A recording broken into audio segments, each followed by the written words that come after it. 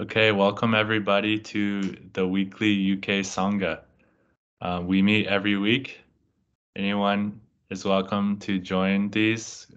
We discuss the Dhamma, we read suttas sometimes, and we talk about our practices, and we learn from each other. So anyone here is welcome. Um, Beginner, intermediate, advanced. Uh, Whether you're deep in a pile of dukkha or you're sailing the cosmic seas of bliss and love, anyone's welcome. Or if you're flip-flopping between the two erratically. So if you're going from cosmic bliss to dukkha, um, you're welcome here, and you might find some friends to share your practice with. So I picked out a sutta for today. Um, It's from the Majjhima Nikaya, 149, and it's titled The Great Sixfold Base. And this is essentially about the Eightfold Noble Path. And I think it just clumps it together into a nice expression of the Dhamma. And it touches on wisdom at the point of contact. So at the literal sixfold sense basis. So the very fundamental building blocks of our human perception as we know it, and how to relate to those experiences and the way leading to the end of dissatisfaction. So here we go.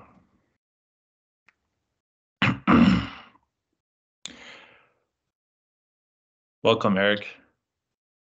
Thus have I heard, on one occasion the Blessed One was living at Savatthi in Jeta's Grove, Anathapindika's park. There he addressed the bhikkhus thus, Bhikkhus, Venerable Sir, they replied. The Blessed One said this, Bhikkhus, I shall teach you a discourse on the great sixfold base. Listen and attend closely to what I shall say. Yes, Venerable Sir, the Bhikkhus replied. The Blessed One said this, Bhikkhus, when one does not know and see the I as it actually is, when one does not know and see forms as they actually are, when one does not know and see I consciousness as it actually is, when one does not know and see eye contact as it actually is, when one does not know and see as it actually is the feeling felt as pleasant or painful, or neither painful nor pleasant, that arises with eye contact as condition. Then one is inflamed by lust for the eye, for forms, for eye consciousness, for eye contact, for the feeling felt as pleasant or painful, or neither painful nor pleasant, that arises with eye contact as condition. So this is getting into the dependent origination aspect of sight, and the Buddha teaches the arisal of vision as a codependent process between the eye faculty and the forms that it comes in contact with. And through the contact arises seeing. And that seeing create is the condition for either a painful, pleasant, or neither painful nor pleasant feeling. So when we see something, we either like it or we don't like it, or we don't care one way or the other. And for someone who does not see this process as it's happening, as it actually is, that creates craving and that leads to dukkha. So we either like something and we desire for it, we're attracted to it, or we don't like something and we're repelled from it, and we want it to go away. And it goes into detail with this process of the eye and the eye contact and vision, but the same applies to all of our senses. And we'll get into this as we go on in the sutta, but the rest of the senses it abbreviates, but it goes into main detail with the eye contact here. When one abides inflamed by lust, fettered, infatuated, contemplating gratification, then the five aggregates affected by clinging are built up for oneself in the future. And one's craving, which brings renewal of being, is accompanied by delight and lust. And delights in this and that increases. One's bodily and mental troubles increase. One's bodily and mental torments increase. One's bodily and mental fevers increase. And one experiences bodily and mental suffering. Right, so does anyone have any questions about that little section? Okay. I understand it in my mind as I read it. It makes perfect sense. If something doesn't make sense, feel free to hop in. But I can give my little analyses, but I might not think of something to say to explain it if you don't understand it. So if you don't understand it, please feel free to comment. But I'll keep going. Well, And okay, yeah, you have something, Eric? yeah, something that maybe like I can kind of grasp, but I couldn't put it into words is that part about really seeing. Like it's something that tends we think to believe that we understand it, but in my case, it's kind of vague. It's kind of So vague. vague. Vague. Okay. Yeah. So that's the whole idea here with mindfulness and the practice of the Dhamma is that that's what it's saying exactly. It's saying when it's vague. So when the process of how seeing arises and liking and disliking and then lust, infatuation, um, like trying to get gratification out of something or trying to make painful feelings go away. When all of this things that are happening in our moment to moment experience sensationally over and over and over again is vague, that's what perpetuates the suffering. So mindfulness or clear seeing is shining a light on what was kind of going on in the background. So what was vague and unclear in our experiences, kind of just wispy little things going on, or kind of like it's not really focused on. It's happening. You're experiencing it, but you don't really see it clearly. So because you don't see it clearly, um, you believe that it's you. So the self finds its hiding place in the parts of our experience that are vague, if that makes sense. And when we bring mindfulness, when we look clearly at our um, moment to moment experience as it unfolds, the self can't hide there because it's not vague. So we're seeing clearly how um, how sights arise. So how vision is arising moment to moment. So you're making contact with what you're seeing, and then an image is produced. And the same goes for our thoughts, our feelings, the body. the smells, the sounds, all of the aspects of our entire experience is like this.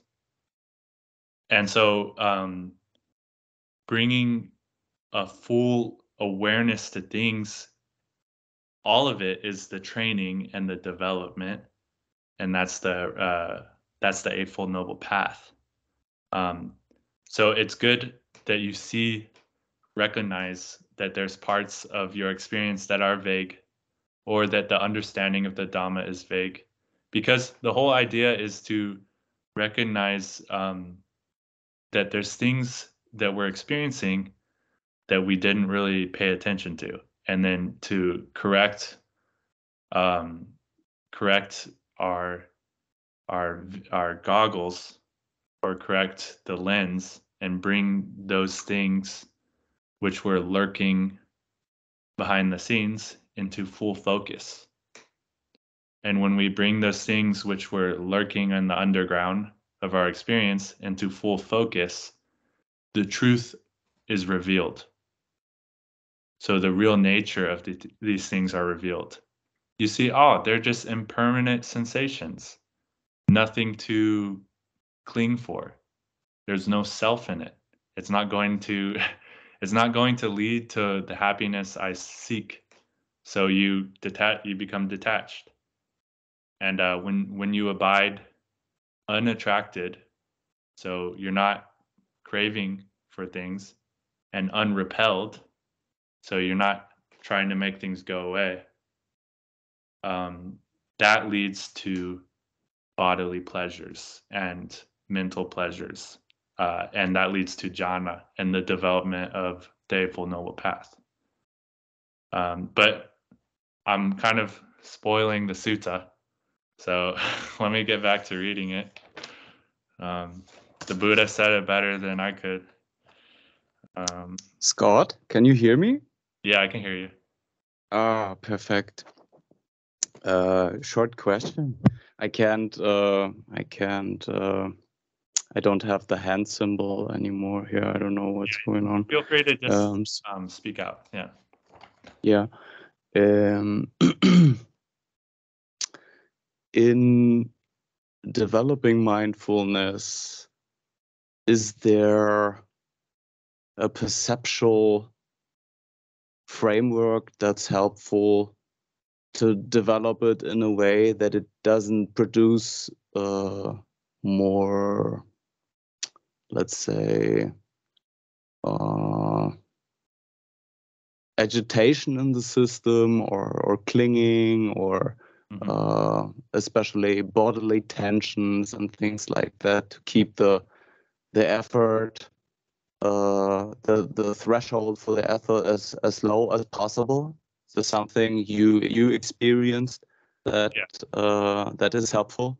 Yeah. So the framework here is the framework that the Buddha is giving us on the dependent origination. So it sounds like that first paragraph I read is the framework. So it may sound like it's actually really simple. So the idea is that there's the I. So the I faculty, we have an I that is the instrument to perceive forms. So the I comes into contact with the forms. So the I comes into contact with what it sees. It's pretty scientific, actually. Like, I think modern science has the same framework. So the I comes into contact with the forms of the world, and as a condition, as a prerequisite, or as a fundamental condition, I consciousness arises out of those factors. So the two come into contact and create I consciousness. Like your parents came into contact, okay? They had a baby. So the birth of I consciousness is the father is the I, and the mother is the what it sees, comes into contact, produces vision. And from I consciousness, at that as a condition, the feeling of painful, pleasurable, or neutral arises out of that. So you don't like what you're seeing, or you like it, or you don't care one way or the other. Like I would say, like this water bottle is completely neutral. I see a beautiful woman on Instagram. I like it. Okay, it's pleasant. It produces that dopamine. I want it. I start to think about it. I start to suffer from it. Start to crave for it. Or I see something I don't like. I see something disgusting, or something, or somebody I consider very ugly or something. I don't like it. I want it to go away. And so they're just two sides of the same coin. Either way that it happens, it produces dukkha. So it creates lust, or it creates aversion, or ill will. So lust is the opposite, is just the other side of ill will. So when we don't like something, we develop negative emotions towards it, and we could say that that's ill will. When we like something, we're greedy for it, we're lusting for it. It doesn't have to be lust. Lust in the context of the Dhamma doesn't necessarily mean sexual. It just means the desiring for something. So greed is another translation of lust. If you're getting greedy for the experiences that are going on, trying to get gratification from it, it just leads to more and more mental torment, more and more troubles in your own mind, and it just turns out very ugly, and takes you down a path that is the opposite of the Eightfold Noble Path, that doesn't lead to nibbana. So it just leads to the perpetual cycle of it all, of birth and death. So it says here, and one's craving, which brings, so then the five aggregates affected by clinging are built up for oneself in the future, and one's craving, which brings renewal of being. So renewal of being. So it's what keeps bringing up the self, what keeps perpetuating the self. And the self is the source of your suffering, because it's only the self that clings or is averse to things. When there's no self, there's no dukkha, no problem. That cares and whatever. Yeah, that cares. It's the self that cares. Is accompanied by delight and lust. So delight is just the same. And delights in this and that increases. One's bodily and mental troubles increase. One's bodily and mental torments increase, and so on. So does that answer your question, Beta?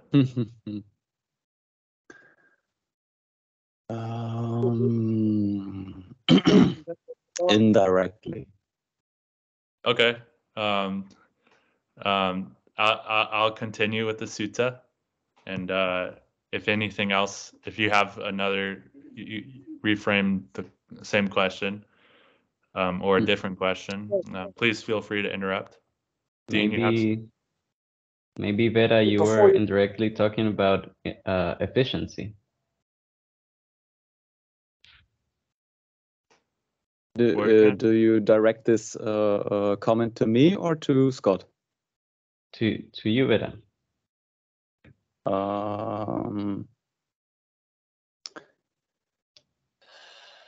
See, from an experiential level, for me these days mostly it's an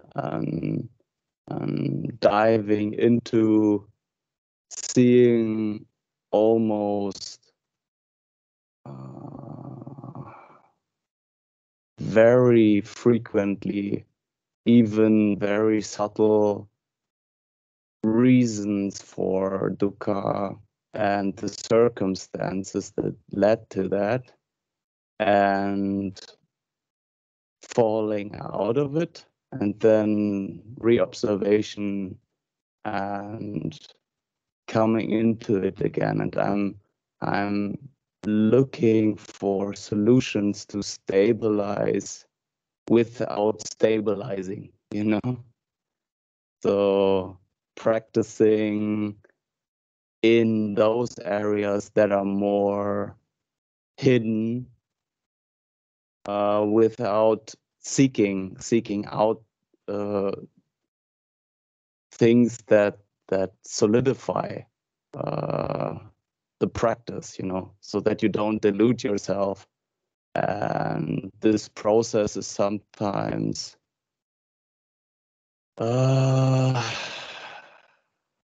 yeah, producing some kind of collateral damage for a certain amount of time. And in those times, it's a pretty intense experience, and it can be quite overwhelming if you don't have people around you that are practicing. Yeah, so I just got back from a family road trip, and man, that was a lot of dukkha, and I feel better already now that I'm so being being in a car with your family for 8 or 9 hours. That's just going to cause a lot of dukkha. And at the time, yeah, I can say, um, oh, I'm such a good practitioner, and I'll just be mindful. But at the time, it's like when you're experiencing all that dukkha, um, the best thing to realize is that as condition of the environment, um, um, get yourself as quickly as possible into um, somewhere else where you can start to see things a little bit more clearly. So if your direct environment is the culprit for a lot of dukkha, it can be skillful to, instead of say, oh no, actually let me just keep practicing with this environment and conquer it or whatever. It might just be a good idea to just change the setting. So seclusion. yeah, get yourself into seclusion and get yourself back into a wholesome state of mind. And then if you need to go deal with your family again, you can go do it with a different state of mind that you were in. So you're more equipped to deal with it. Were you going to say something earlier, Dean? Yeah, you said the bottle isn't. Look at the bottle; it's neutral. Is that what we're trying to see? Is everything is neutral, whether it's good or bad? Try to see it as neutral. No. It's just that that's the way it is. So everything that we see is either pleasant, unpleasant, or neutral. So all we're trying to do is not see things one way or another. We're just trying to see But it is as that not neutral? If you're not seeing things one way or another, is that not kind of a neutral I would stand? say I would say that if you're talking about equanimity, that's kind of different. So if you're so there can be an equanimity to whether it is neutral, pleasant or unpleasant. So it doesn't matter if what you're seeing is pleasant or unpleasant or neutral. You can still be neutral to all of that, or equanimous to all of it. And the equanimity or the neutrality to all of it, so abiding, unattracted, and unrepelled, comes out of seeing things as they actually are. So we're not trying to see things a certain way. We just want to see them clearly. Yes, And as they are. No thinking attached to whatever they are. yeah. So we're not. So the idea is that when we see something we don't like, we don't try to fool ourselves that we actually are neutral to it. We just understand that it falls under the category of unpleasant. It's just the way it is. Some things are pleasant Things are and bad. some things are neutral. So it's when we don't see it clearly, that it's just a byproduct of the causes and conditions that are happening to produce this experience. Then when we see something pleasant, we lust for it, and we go on hedonic treadmill and we go over and over trying to get it and we never get what we want. Or if we see something we don't like, we do the opposite of that, which try to get rid of it. Okay. But good question. I'll continue with the sutta. It's going to get into the opposite. So the Eightfold Noble Path leading to the cessation of dukkha.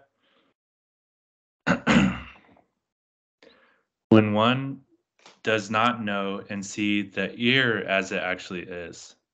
So this is an abbreviation. It's going to abbreviate all the other senses, but the same goes for the ear. So there's the ear faculty. The ear comes in contact with the sounds or the formations of sound, and then out of that process, ear consciousness arises. And then the same thing, there's sounds that are pleasant, unpleasant, and neutral. So when one does not know and see the ear as it actually is, when one does not know and see the nose as it actually is, when one does not know and see the tongue as it actually is, when one does not know and see the body as it actually is, when one does not know and see the mind as it actually is, one experiences bodily and mental suffering. So again, the mind should be considered to be exactly like the process of eye consciousness or smell or sound or your body. So the mind is an impersonal arising of things born out of causes and conditions. But most people think the mind is you. So you think the thoughts that you're having is you. I think it's easier for people to understand that the sights, the sounds, the smells, the tastes aren't you. They're just happening as a byproduct of the universe unfolding. And then they think, oh, this thing going on with my thinking and the process of my own mind is actually me. But the same goes for the mind as goes for the sights, the smells, the sounds. They're just an emergent property of it all, of forces coming into play and interdependent things birthing other things. So there's the faculty of your mind. It comes into contact with what the mind perceives. So just like the eye and the forms, the mind comes into contact with what it can think about, and then mind consciousness arises or thinking arises. So the process is just an impersonal, emergent display of the universe unfolding. So at no point is any thought, any aspect of the mind actually you. It's the same as all of the other senses.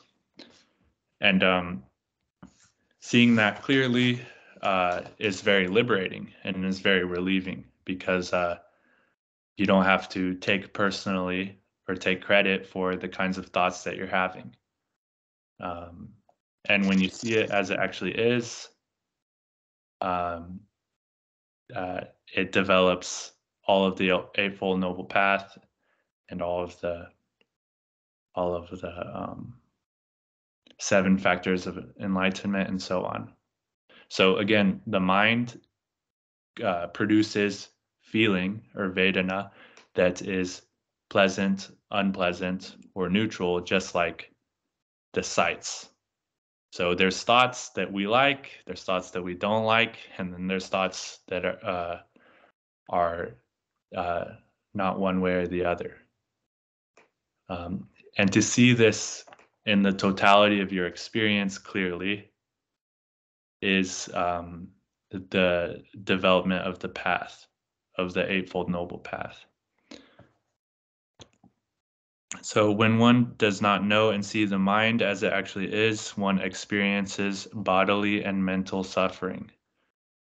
Bhikkhus, when one knows and sees the I as it actually is, when one knows and sees forms as they actually are, when one knows and sees I consciousness as it actually is, when one knows and sees eye contact as it actually is, when one knows and sees as it actually is, the feeling felt as pleasant or painful or neither pleasant nor painful that arises with eye contact as condition, then one is not inflamed by lust for the eye, for forms, for eye consciousness, for eye contact, for the feeling felt as pleasant or painful, or neither painful nor pleasant, that arises with eye contact as condition.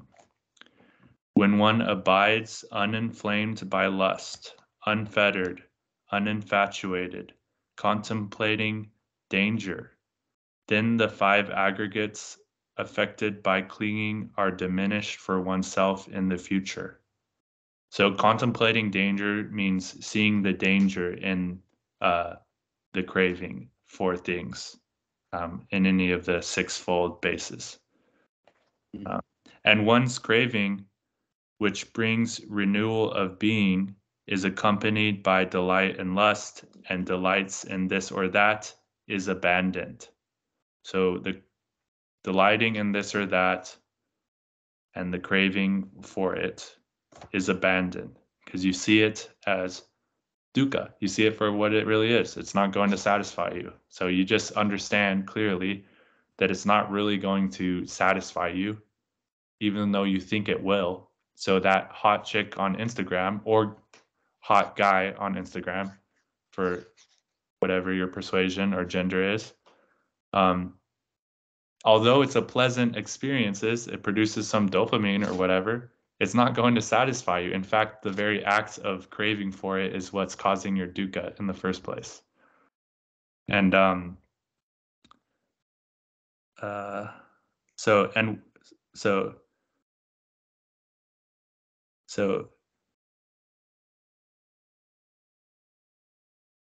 and one's craving, which brings renewal of being, is accompanied by delight and lust, and delights in this or that is abandoned.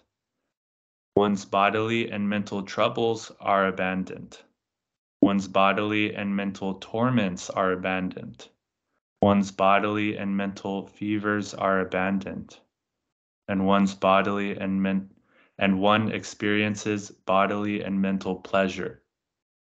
So abandoning the craving for things of the world, in and of the world, including the mind and the body, leads to jhana. So it leads to real bodily and mental pleasure, like actually experiencing bodily pleasure, like sukha and piti, like you feel good. And the funny thing is, the reason why you're craving for things is for the sake of feeling good. So it's just a trick. It's a trick that Mara is playing on you. That when you stop playing the game and you see through the trick, you actually get the reward of actually feeling good, and you enter into jhana. And you experience rapture and joy and pleasure mentally and bodily. So you're just experiencing a wholesome state. And you really see that there is no greater delight than in the Dhamma. So doing that over and over, you may be fooled again by the things that you see that you like or don't like or hear or think about. But remembering again, wait, that's not what I really want. That's not where... Or you try too much to understand the process. What do you mean? Or, sorry, I didn't quite understand that. Okay. So yeah, if you try too much to understand the process, if I understood what you're meaning, Veda, correctly, that would just fall under the category of a thought that you don't like. So overthinking something, right? Those are thoughts that aren't really pleasant. So they fall under the category of the mind, and it creates feeling, and it creates lust or ill will for it to be different. So you don't like it or you like it. And the only thing to do there is to see that whole process clearly as it's happening, so that um, you're unattracted, unrepelled to even that process occurring. So it's kind of going meta, but the going meta isn't thinking about it. It's just seeing it clearly, being fully aware. Awareness and thinking aren't the same thing, or awareness and mind aren't the same thing. So the process, I don't want to, I'm not one of those people who make awareness into a thing or a field or something. I see it more as a process, but the process by which we are aware and mindful isn't the same thing as the process of mind or the process by which we think about things. So to decouple these two processes, I think, is what helps you see overthinking and not overthink about overthinking. So just simply seeing it as a process, an emergent process of mind. But let me continue with the sutta.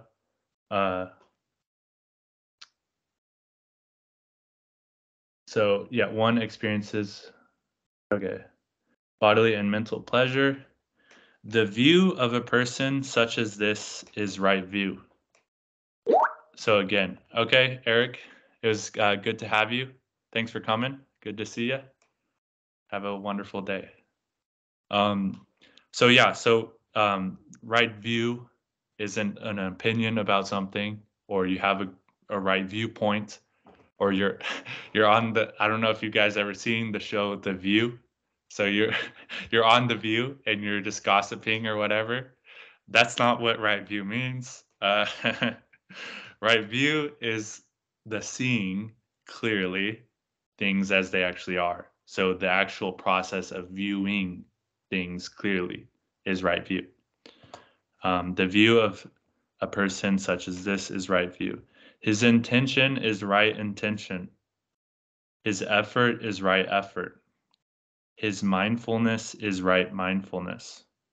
His concentration is right concentration, or concentration as a translation of samadhi or unification.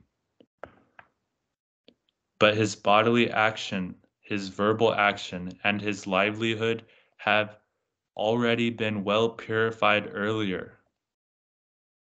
Thus, this noble eightfold path comes to fulfillment in him by development.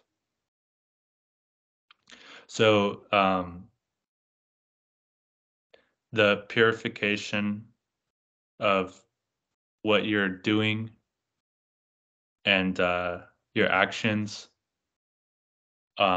support the practice of seeing things clearly as they actually are. And it's a development. Again, it's a training that you train and it develops. When he develops this eightfold noble path, the four foundations of mindfulness also come to fulfillment in him by development. The four right kinds of striving also come to fulfillment in him by development. The four bases for spiritual power also come to fulfillment in him by development. The five faculties also come to fulfillment in him by development. The five powers also come to fulfillment in him by development. The seven enlightenment factors also come to fulfillment in him by development. These two things, serenity and insight, occur in him yoked evenly together. So I think that's the one most important line in this entire sutta, right there. these two things, serenity and insight, occur in him yoked evenly together. So that's what's misunderstood in most of Western Dhamma practices, is that it thinks jhana and insight are different, or serenity and insight are different trainings, or different like aspects of development. But actually, it's all one training. It's all one path. It's one. The path has a lot of different things that come into play, and it's very profound and nuanced. But the fruition of the path leads to serenity and insight evenly coming together. So the peace and the sukha and the rapture and the equanimity, or any of the Brahma Viharas, would be all under the category of serenity. So serenity has different types of serenity. It could be joy, it could be equanimity, it could be compassion, it could be loving kindness, it could be sympathetic joy, altruistic joy. It could be come in different flavors, right? But the point is that there's serenity there. And insight would be the clear understanding of things as they actually are. So the insights is what is born out of the clear seeing of things, and the clear seeing and the insight of things is born out of the serenity and the collectedness. So the actual development of jhana and the development of things coming into a wholesome state, and things, one who experiences bodily and mental pleasures, not born of anything in the world, or not born of any sankhara formations. So being happy with literally nothing is what jhana actually is. So with that serenity comes the clear seeing of things as impermanent and not truly satisfying, and no true continuous self there. That's the wisdom. And they are codependent arising.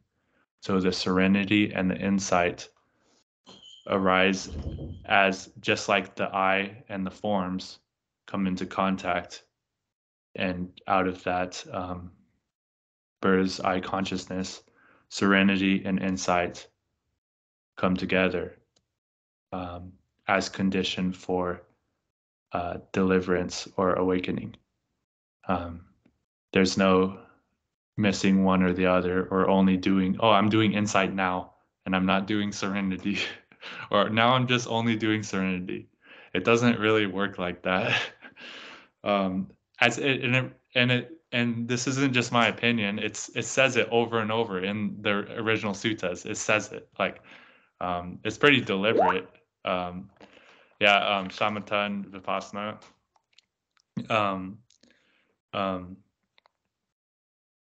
But I'll continue here. He fully understands by direct knowledge those things that should be fully understood by direct knowledge. He abandons by direct knowledge those things that should be abandoned by direct knowledge. He develops by direct knowledge those things that should be developed by direct knowledge. He realizes by direct knowledge those things that should be realized by direct knowledge. And what things should be fully understood by direct knowledge? The answer to that is the 5 aggregates affected by clinging, that is, the material form aggregate affected by clinging, the feeling aggregate affected by clinging, the perception aggregate affected by clinging, the formations aggregate affected by clinging, the consciousness aggregate affected by clinging. These are the things that should be fully understood by direct knowledge. So that would just be the first noble truth, the insights of dukkha. And The five aggregates is just an elaboration of the First Noble Truth, seeing all the places which dukkha can be experienced. And what things should be abandoned by direct knowledge? Ignorance and craving for being. These are things that should be abandoned by direct knowledge. And what things should be developed by direct knowledge? Serenity and insight. These are the things that should be developed by direct knowledge. And what things should be realized by direct knowledge? True knowledge and deliverance. These are the things that should be realized by direct knowledge.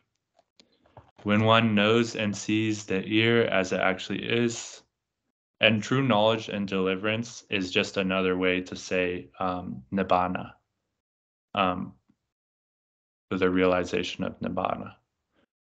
When one knows and sees the ear as it actually is, these are things that should be realized by direct knowledge. When one knows and sees the nose as it actually is, these are things that should be realized by direct knowledge. When one knows and sees the tongue as it actually is, these are things that should be realized by direct knowledge. When one knows and sees the body as it actually is, these are things that should be realized by direct knowledge. When one knows and sees the mind as it actually is, these are things that should be realized by direct knowledge. That is what the Blessed One said. The bhikkhus were satisfied and delighted in the Blessed One's words. So that last bit is just another way of saying the Bahiya Sutta, or in the scene. So when one knows and sees the ear as it actually is, there are the things that should be realized by direct knowledge. So in the sound, only the sound, or in the sight, only the sight, in the scene, only the scene, in the cognized, only the cognized, in the sensed, only the sensed. That is the full fruition of the Dhamma, and what is a byproduct of the realization of things as they actually are, and you abide unattracted and unrepelled, and you just experience your whole field of spontaneous sensations appearing and disappearing in a fantastic display, unaffected by it all. And you experience, I don't know if you guys seen the chart, the graph created where it says true no self and no center. Sorry, I don't know how to turn off my notification sounds. Sorry about that, guys. But the graph where it shows the guy looking at the bird, and instead of it being like a self that's looking out, or all of it is me, or none of it is me, it's just sensations happening right where they are. And that would be in the scene, only the scene, in the thoughts, only the thoughts, etc. So you're just experiencing things happening as they actually are, and there's no self, or there's no center to your experience. Quick question. Yeah. So there would be only a kind of a very rudimentary response in the brain to be able, let's say, to move in space in reference to the raw data, or to speak or whatever, but it would be only in a very... I think you cut out there, Veda. So you're saying only rudimentary? Can you... All right, so I think Veda's connected. Oh, I hear you now. Okay. From where did I broke up? So you broke up when you said only a rudimentary response to environmental stimulus happens in the mind. So there is always this very rudimentary part that's still activated if you, let's say, do something, but always from a standpoint of in reference to the unified mind as an operating system attached to the Dhamma, and what the raw sense data represents in this framework. So there is a congruence there, an absolute congruence, and there is only something, let's say, happening in the mind if you move your hand, or if you say something, or you react to something, and it's immediately stopping. Stopping. Yeah, so I'd say that's pretty accurate way to word it, Veda. Yeah. So it's just a rudimentary. So like, it's not that there's no cognizing going on. It's just that when there is cognizing, it's not seen as you, and it's just kind of happening as a byproduct of the environment that you're in. Yeah. So the direct environment, and also it's in total congruence with the Dhamma. So so in this state, or in this state, for lack of a better word, everything is the Dhamma, including the thoughts. Your thoughts are the Dhamma. The sounds are the Dhamma. The sights are the Dhamma. The bodily sensations are the Dhamma. So all of it is the Dhamma from that state. So perfect, very beautiful wording of that Veda. Does anyone, that was the end of the sutta? Does anyone have anything else they would like to say? DJ, do you have anything? Oh, yeah. Just thinking on it too. It's very can happen very quickly too. Like that wisdom at the point of contact. This is where like having sati cultivated can be quite helpful because it's very quick, right? And even like the feeling tones of liking, disliking, not knowing, that can shift. Like I mean, even on the same object or whatever, you know, or perception, like the way that one reacts to it, or it can change. So that's an interesting thing to notice, the impermanence in the feelings as well. Yeah, I would say it's really important to notice the impermanence in the feelings.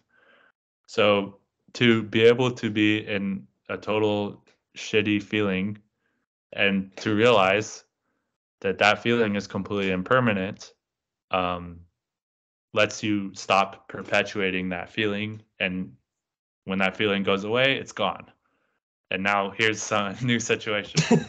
So it's totally impermanent, right? Like you have to realize that's what seeing things clearly is realizing it's all impermanent. So you're not fettered to any one thing that you experience, whether it be pleasant or painful. So it doesn't mean that the arhat never experiences anything unpleasant. He just experiences it as it is. See, it's impermanent, and that it doesn't create a self, doesn't create more desire, doesn't create more craving, and doesn't create more being that comes out of that. But welcome, Caleb. Please keep your camera on, Caleb, because not many people are. It's good to see you, man. Yes. And Spurgeon, welcome. Good to be here.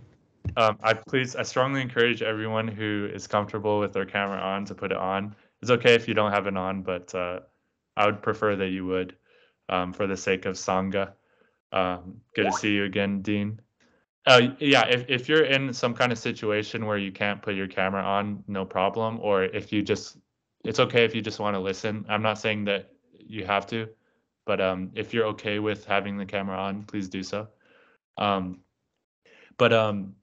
Yeah, so where were we? Does anyone else have questions to say? Caleb, Spurgeon got here kind of late. We just finished reading a sutta. But if you have any unrelated questions, please feel free to go ahead. I have a question. Okay, go for it. It sounded like you interpret the word being as the same as self. Am I reading that correctly? Yeah, I would say so. I would say they're one and the same. If anyone's writing something in the chat, I gotta check it real quick. because I don't think my chat window is open.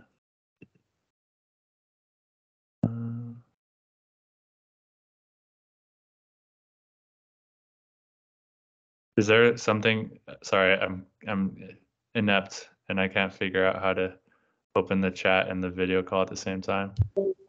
What sutta did you read?